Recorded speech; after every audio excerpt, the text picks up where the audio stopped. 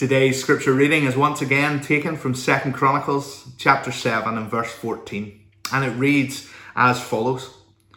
If my people who are called by my name will humble themselves and pray and seek my face and turn from their wicked ways, then I will hear from heaven and I will forgive their sin and will heal their land.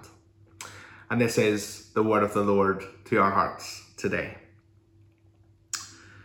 As we draw a conclusion to our look at 2 Chronicles 7 and 14, we consider what it means whenever God promises to heal their land. There is much that can be said even regarding this short phrase. Healing is a common theme throughout the Old Testament scriptures. There are instances where whenever there are spiritual applications to healing, such as in the book of Hosea, where God states, I will heal their waywardness and love them freely, for my anger has turned away from them. Hosea 14 and verse 4. Or again in Isaiah, where God speaks prophetically through the prophet concerning Jesus' death, stating, but he was pierced for our transgressions, he was crushed for our iniquities.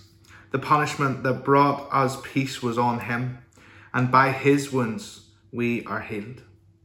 Isaiah 53 and verse 5. There are also instances in the Old Testament where this healing can refer to physical healing.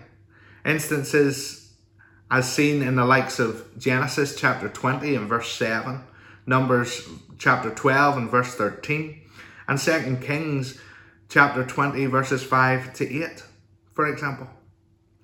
However, as we consider this healing of the land today, it would be most appropriate for us to consider this healing to be linked with an outpouring of the Holy Spirit of God upon his creation.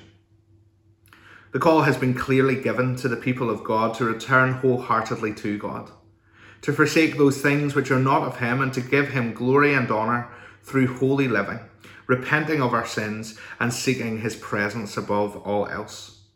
Then he will hear from heaven and forgive our sins and heal our land. As we continue to journey together through this period of prayer and fasting, it has been my prayer that a holy expectation and anticipation would rise within the people of God. An expectation and anticipation that as we return to God with all of our hearts and hand our lives back over to him, that he would respond in mighty power and move in the lives of our community. That through the obedience of his people, his Holy Spirit would move in healing power throughout the community here in East Belfast, bringing transformation and lasting change in the lives of those trapped in darkness. That God would move in the hearts and lives of those whom we know and love and have committed to pray for their salvation. That he would draw them home. That they would surrender their lives to him. That he would bring healing to our land. For the God of David and of Solomon is the same God whom we love and adore. Let us press into him, calling out in holy expectation and anticipation, believing that with him, the best is yet to come. Let us pray together. Father God, I love you. I confess again my need for you.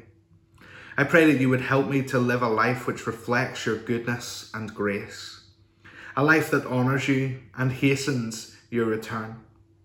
May faith rise within me, that you would move in mighty power in my family, my friendship circle, my neighbourhood, and my community. That the hope of Jesus Christ would be realised in the lives of those whom I know and love. May all glory and honour be given to you, and mighty transformation come in your strong name. In Jesus' name I pray. Amen.